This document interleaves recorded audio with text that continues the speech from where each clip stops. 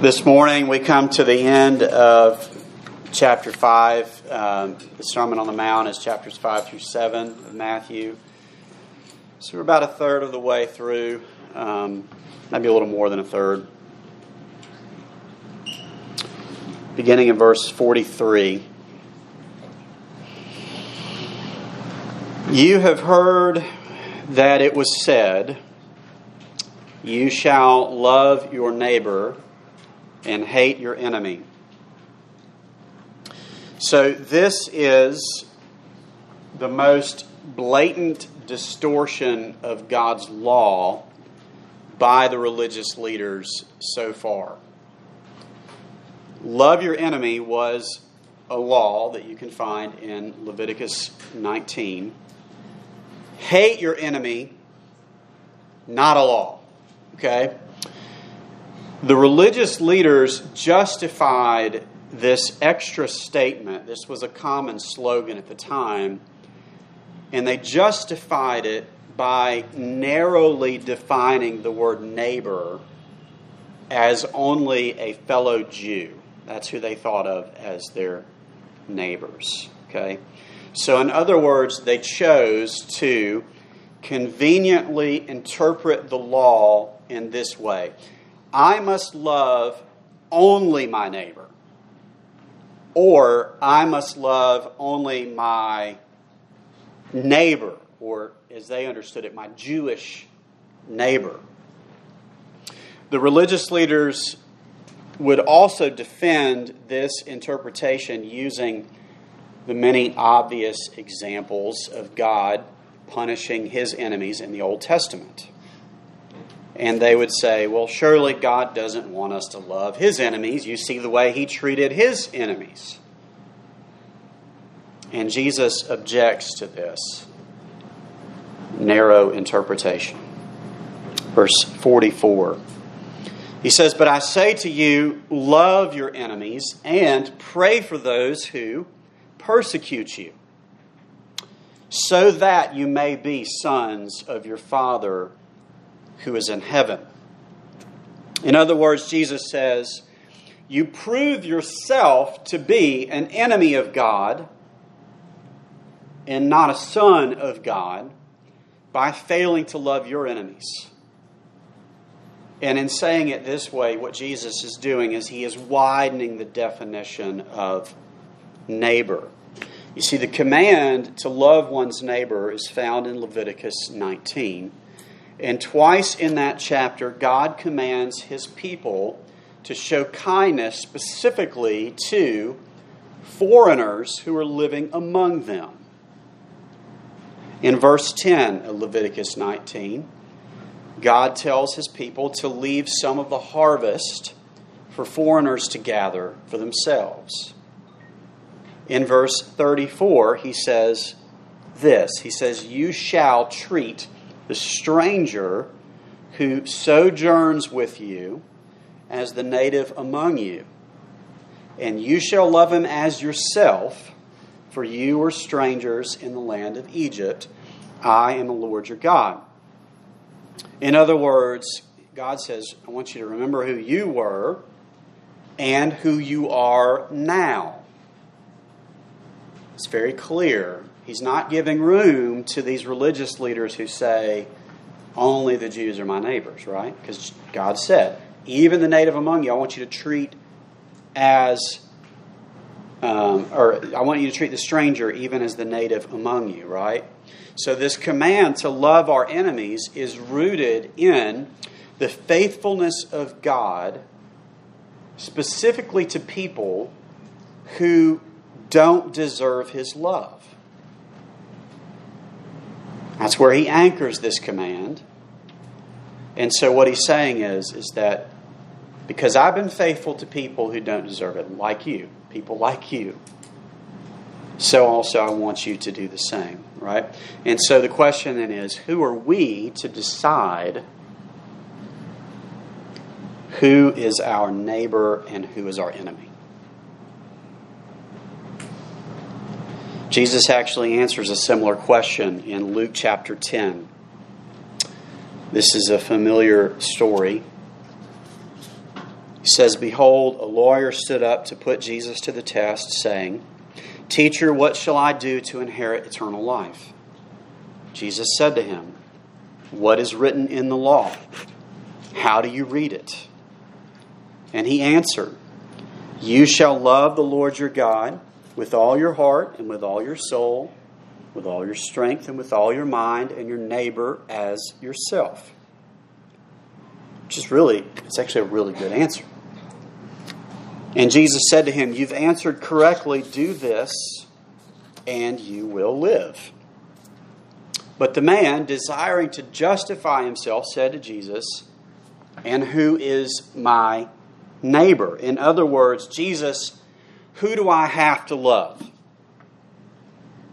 And who can I ignore? Who can I choose not to love? Verse 30, Jesus replied, "A man goes down from Jerusalem to Jericho, and he fell among robbers who stripped him and beat him and departed, leaving him half dead. Now by chance a priest was going down that road, and when he saw him, he passed by on the other side. So likewise a Levite, when he came to the place and saw him, passed by on the other side. But a Samaritan, as he journeyed, came to where he was, and when he saw him, he had compassion. He went to him and bound up his wounds, pouring on oil and wine. Then he set him on his own animal and brought him to an inn and took care of him. And the next day he took out 2 denarii, 2 days' wages, gave them to the innkeeper, saying, "Take care of him, and whatever more you spend, I will repay you when I come back." And then Jesus asks, "Which of these 3 do you think proved to be a neighbor to the man who fell among the robbers?" The man said, "The one who showed him mercy." And Jesus said to him, "You go and do likewise." And that's the story. Well, several years ago, some of you may remember, I actually spent 4 Sundays unpacking this one story and the rich meaning that it holds. And it really still wasn't enough because there's so much here. And I only have like a minute, so I can't go into it all. But in just a few sentences, Jesus teaches us about generosity. He teaches us about compassion. He teaches us about mercy. And he teaches us about impartiality. Okay? There's a lot going on here. And he shows us, of course, what it looks like to be a good neighbor. That's the point of the story. But the punchline of the story is the unlikely hero. You see, the good neighbor in the story is someone that the lawyer would have quickly identified as his enemy. Because if you know this, Jews and Samaritans absolutely hated each other. It ran both ways. They did not get along. And so Jesus uses this story to answer the question, who is my neighbor? And the answer is literally anyone. Literally anyone in need. Whoever needs you to be a neighbor, that's who your neighbor is. And so he's teaching that disciples of Jesus must not ignore the needs of people we would rather avoid.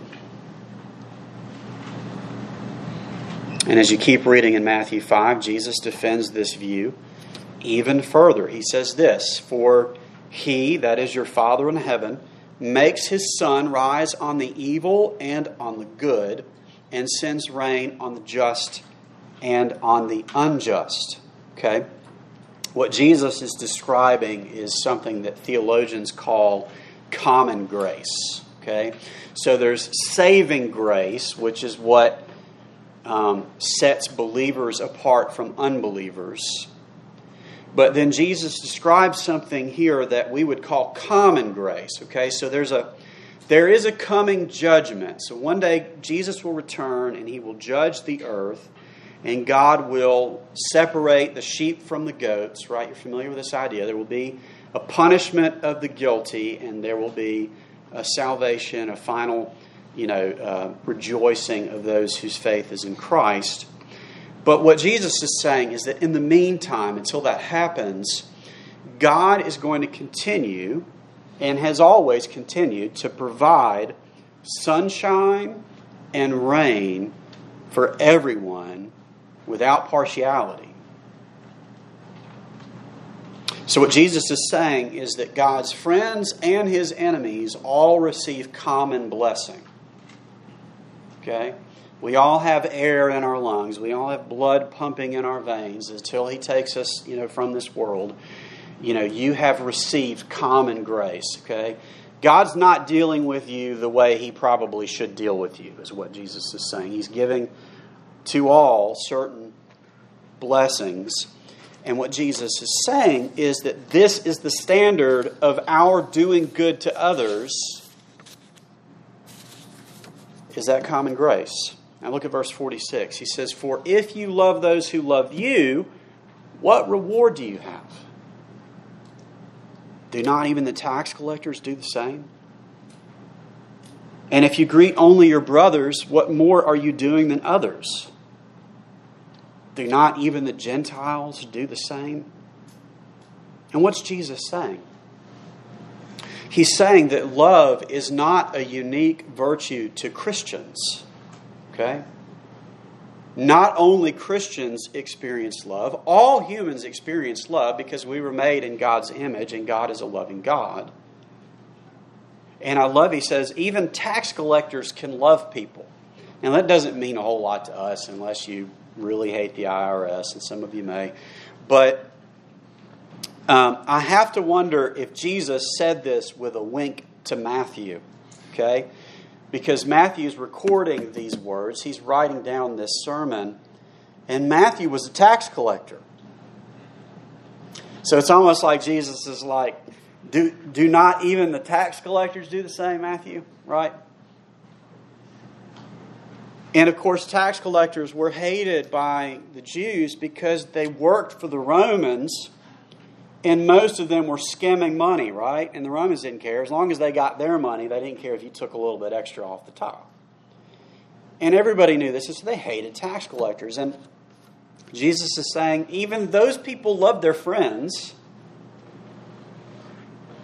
whatever friends they have, which is probably not many. Jesus is saying, even the worst among us love our friends. Even the pagans love their friends. And Jesus is saying that's not enough. That's not what I'm calling you to, right? We want to give ourselves a pat on the back for doing something that all decent human beings do.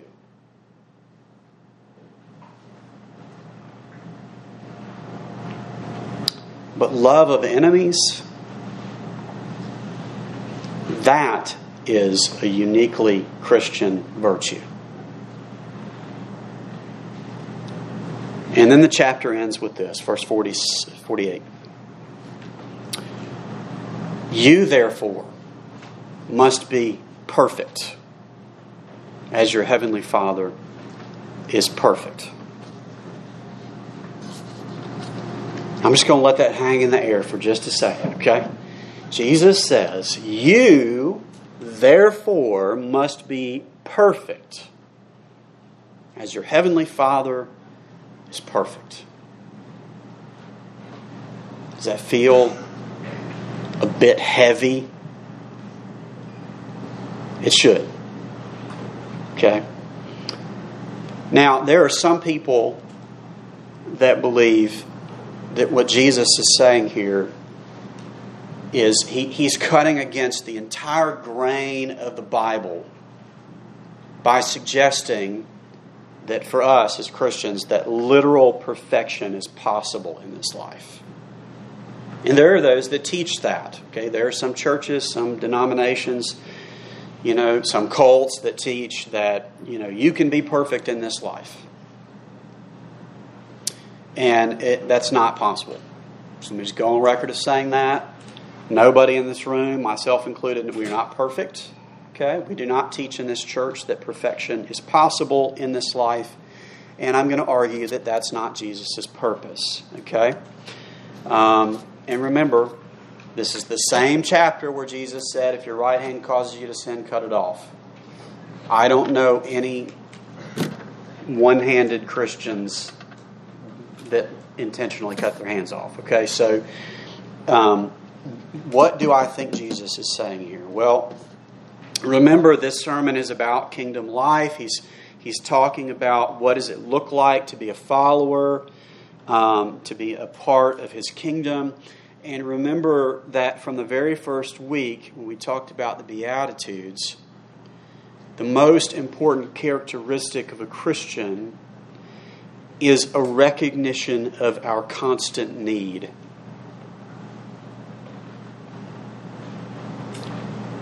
It begins, the Christian life begins and continues to grow by repentance and faith in the finished work of Jesus Christ. So let's put this in context, okay? Now, Jesus started this section that we're finishing today, this section on the law and how He views the law. And He started it by saying that our righteousness must exceed the righteousness of the religious leaders. And He illustrates that in several ways. And what He is slowly doing is He is slowly raising the bar of that standard of what it means to be righteous. I want you to think of it like adding weight to a workout. So if you've ever lifted weights of any kind, okay, and let's say somebody just comes to the bar and they just start adding weight, okay, and they keep adding weight and they keep adding weight until you literally can't lift it anymore, okay? Have you ever been angry with someone? Jesus says, right? Have you ever experienced lust? Have you ever broken a promise? Have you ever endured an insult without feeling the need to retaliate, to defend yourself? Have you ever loved your enemy? Are you perfect? And you see what Jesus is doing, right? You have to be perfect. I can't, Jesus. I can't. I can't do it. Exactly.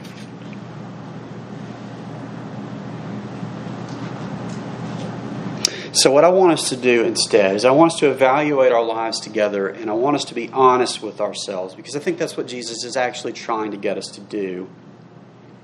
And we can talk about this if you think I'm interpreting it wrongly, but the people in our lives who get our love tend to be the people that we know, the people that we trust, the people that we like, right? We tend to reserve our love. Now, truth be told, some of the people that we supposedly love get the worst of us. Okay, I'll be the first to admit that. But in general, we don't even really have relationships with people that we don't like, right? We don't tend to have relationships with people that we don't trust. And so the only people that we really tend to think of even loving at all are the people that we know, the people that we trust, the people that we like. This is especially true in the American South, and we know it. Okay? We want to know where you're from and who you know. Okay, so if I meet you in the South and I don't know you from Adam, I want to know where you're from and who you know. We do this, right? Okay? And what are we really trying to decide? We may not know anything about their character. We may not know anything about what they've done or haven't done. But I know your daddy. I know where that small town is, right? And so it's just automatic. I trust you, okay? Before I've even known anything about you. It's not easy. We understand this, right? It's not easy for someone to move here from somewhere else and find real community. If we're going to be honest. This is something that's true even in our churches, and maybe especially in our churches. Every church thinks that it's friendly. Okay, maybe there's some really honest, but I mean, most churches that I'm familiar with, if you ask the average member, are you a friendly church? They're going to say, of course we're a friendly church, right? But very often, visitors to those churches will describe the same church as cold and unwelcoming. And why would they say that? Because the members are friendly with other members and they tend to ignore the visitors. Or they'll ask you 15 times in a row, are you new here? Right?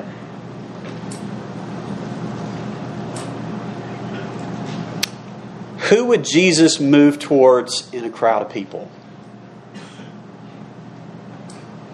Who did he move towards, right? I mean, he would move towards the ones who are sitting alone, the ones who are on the margins, the ones who don't have people.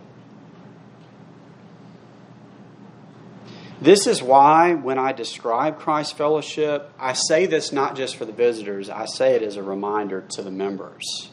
Okay? I like to say we're a family, but I don't stop there. Because if that's all I said, then most people on the outside are only going to hear, they're a family and I'm not a part of it. Right? And so I usually say instead, we're a family, but we're always adopting. And the reason I say it like that is because I'm saying you might not yet be a part of this family, but you can be, and we want you to be. And I'm saying that not just for the visitors, but for the rest of us to be like, oh yeah, I have a part to play in that, right? So if we want you to be a part of this family, then we have to work together as a church to help new people see that and believe it. Okay, so there's a little side note. And yet what I want to suggest to you this morning is that whole discussion, that is only scratching the surface of what Jesus is actually telling us here. It is so much deeper than that, okay? These words can be applied to all the reasons that human beings naturally divide themselves into groups of friends and enemies because of our sin. We do it because of racism, right? Or ethnocentrism. It may not be that I hate somebody else because they're different from me. It may just be that I really just love my people. Right? Both of those things can be rooted in sin, right? Or are. We divide based on income or class. We divide up based on age or affinity or politics, right? There's really no end to the ways in which human beings have figured out how to create enemies. We're really good at it.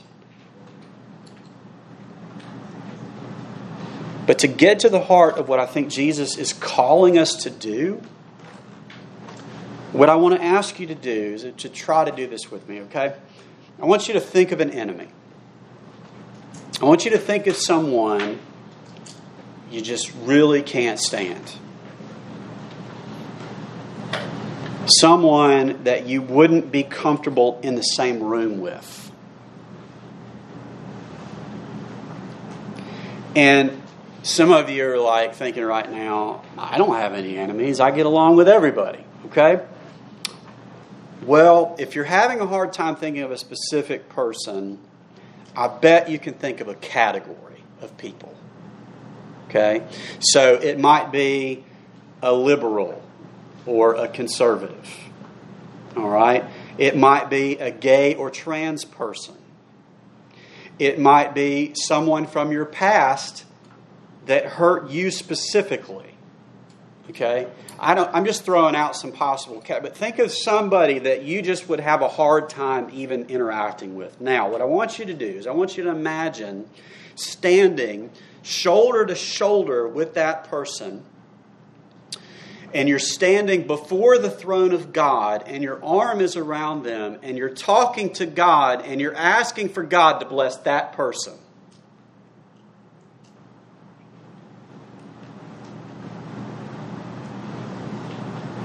You have that mental picture?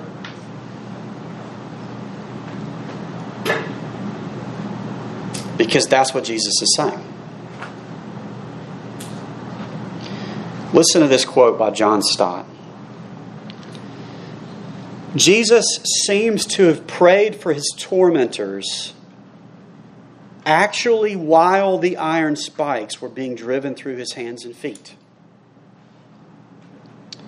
Indeed, the imperfect tense of the verb suggests that he kept praying, kept repeating his entreaty, his prayer. Father, forgive them, for they do not know what they are doing. While they were doing it. Jesus says, not Jesus. John Stott says, big error there on my part. He says this: if the cruel torture of crucifixion could not silence our Lord's prayer for his enemies, what pain, what pride, what prejudice or sloth could justify the silencing of ours?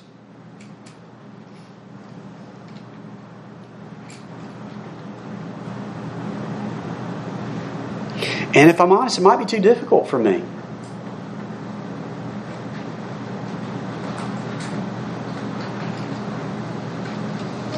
To pray for my worst enemy. And this is where we can begin to see what it might have looked like, what it must have looked like for God to love me. Because my sin was equally the cause of Christ's torture. I was an enemy of God. And this is the nature of God's love. To love the otherwise unlovable. It is the only love that ultimately conquers this world. I am not perfect. You are not perfect, but a perfect love and a perfect righteousness is available to you by faith in Jesus Christ. Let's pray. Lord Jesus, we come to you humbled by the picture of your love for people who don't deserve it, including us. We come to you humbled that you would speak out a prayer of blessing, of forgiveness on the very people who put you in the place where you would both suffer and experience the wrath of God for sin. And if we're honest, our sin was part of that. And so, Lord Jesus, I pray that even as you humble us, that you would help us to trust you alone for the forgiveness that we need. And Lord, I pray that you would move us towards others, even the people that we have the hardest time loving. Lord, I pray that you would help us to see that we're no different, really, from one another as human beings apart from Christ. And that we would seek not just our own salvation, but the salvation of our neighbors. We would love and serve them. For the rain falls on the just and the unjust alike. We pray this in Jesus Christ's name. Amen. Stand together and sing.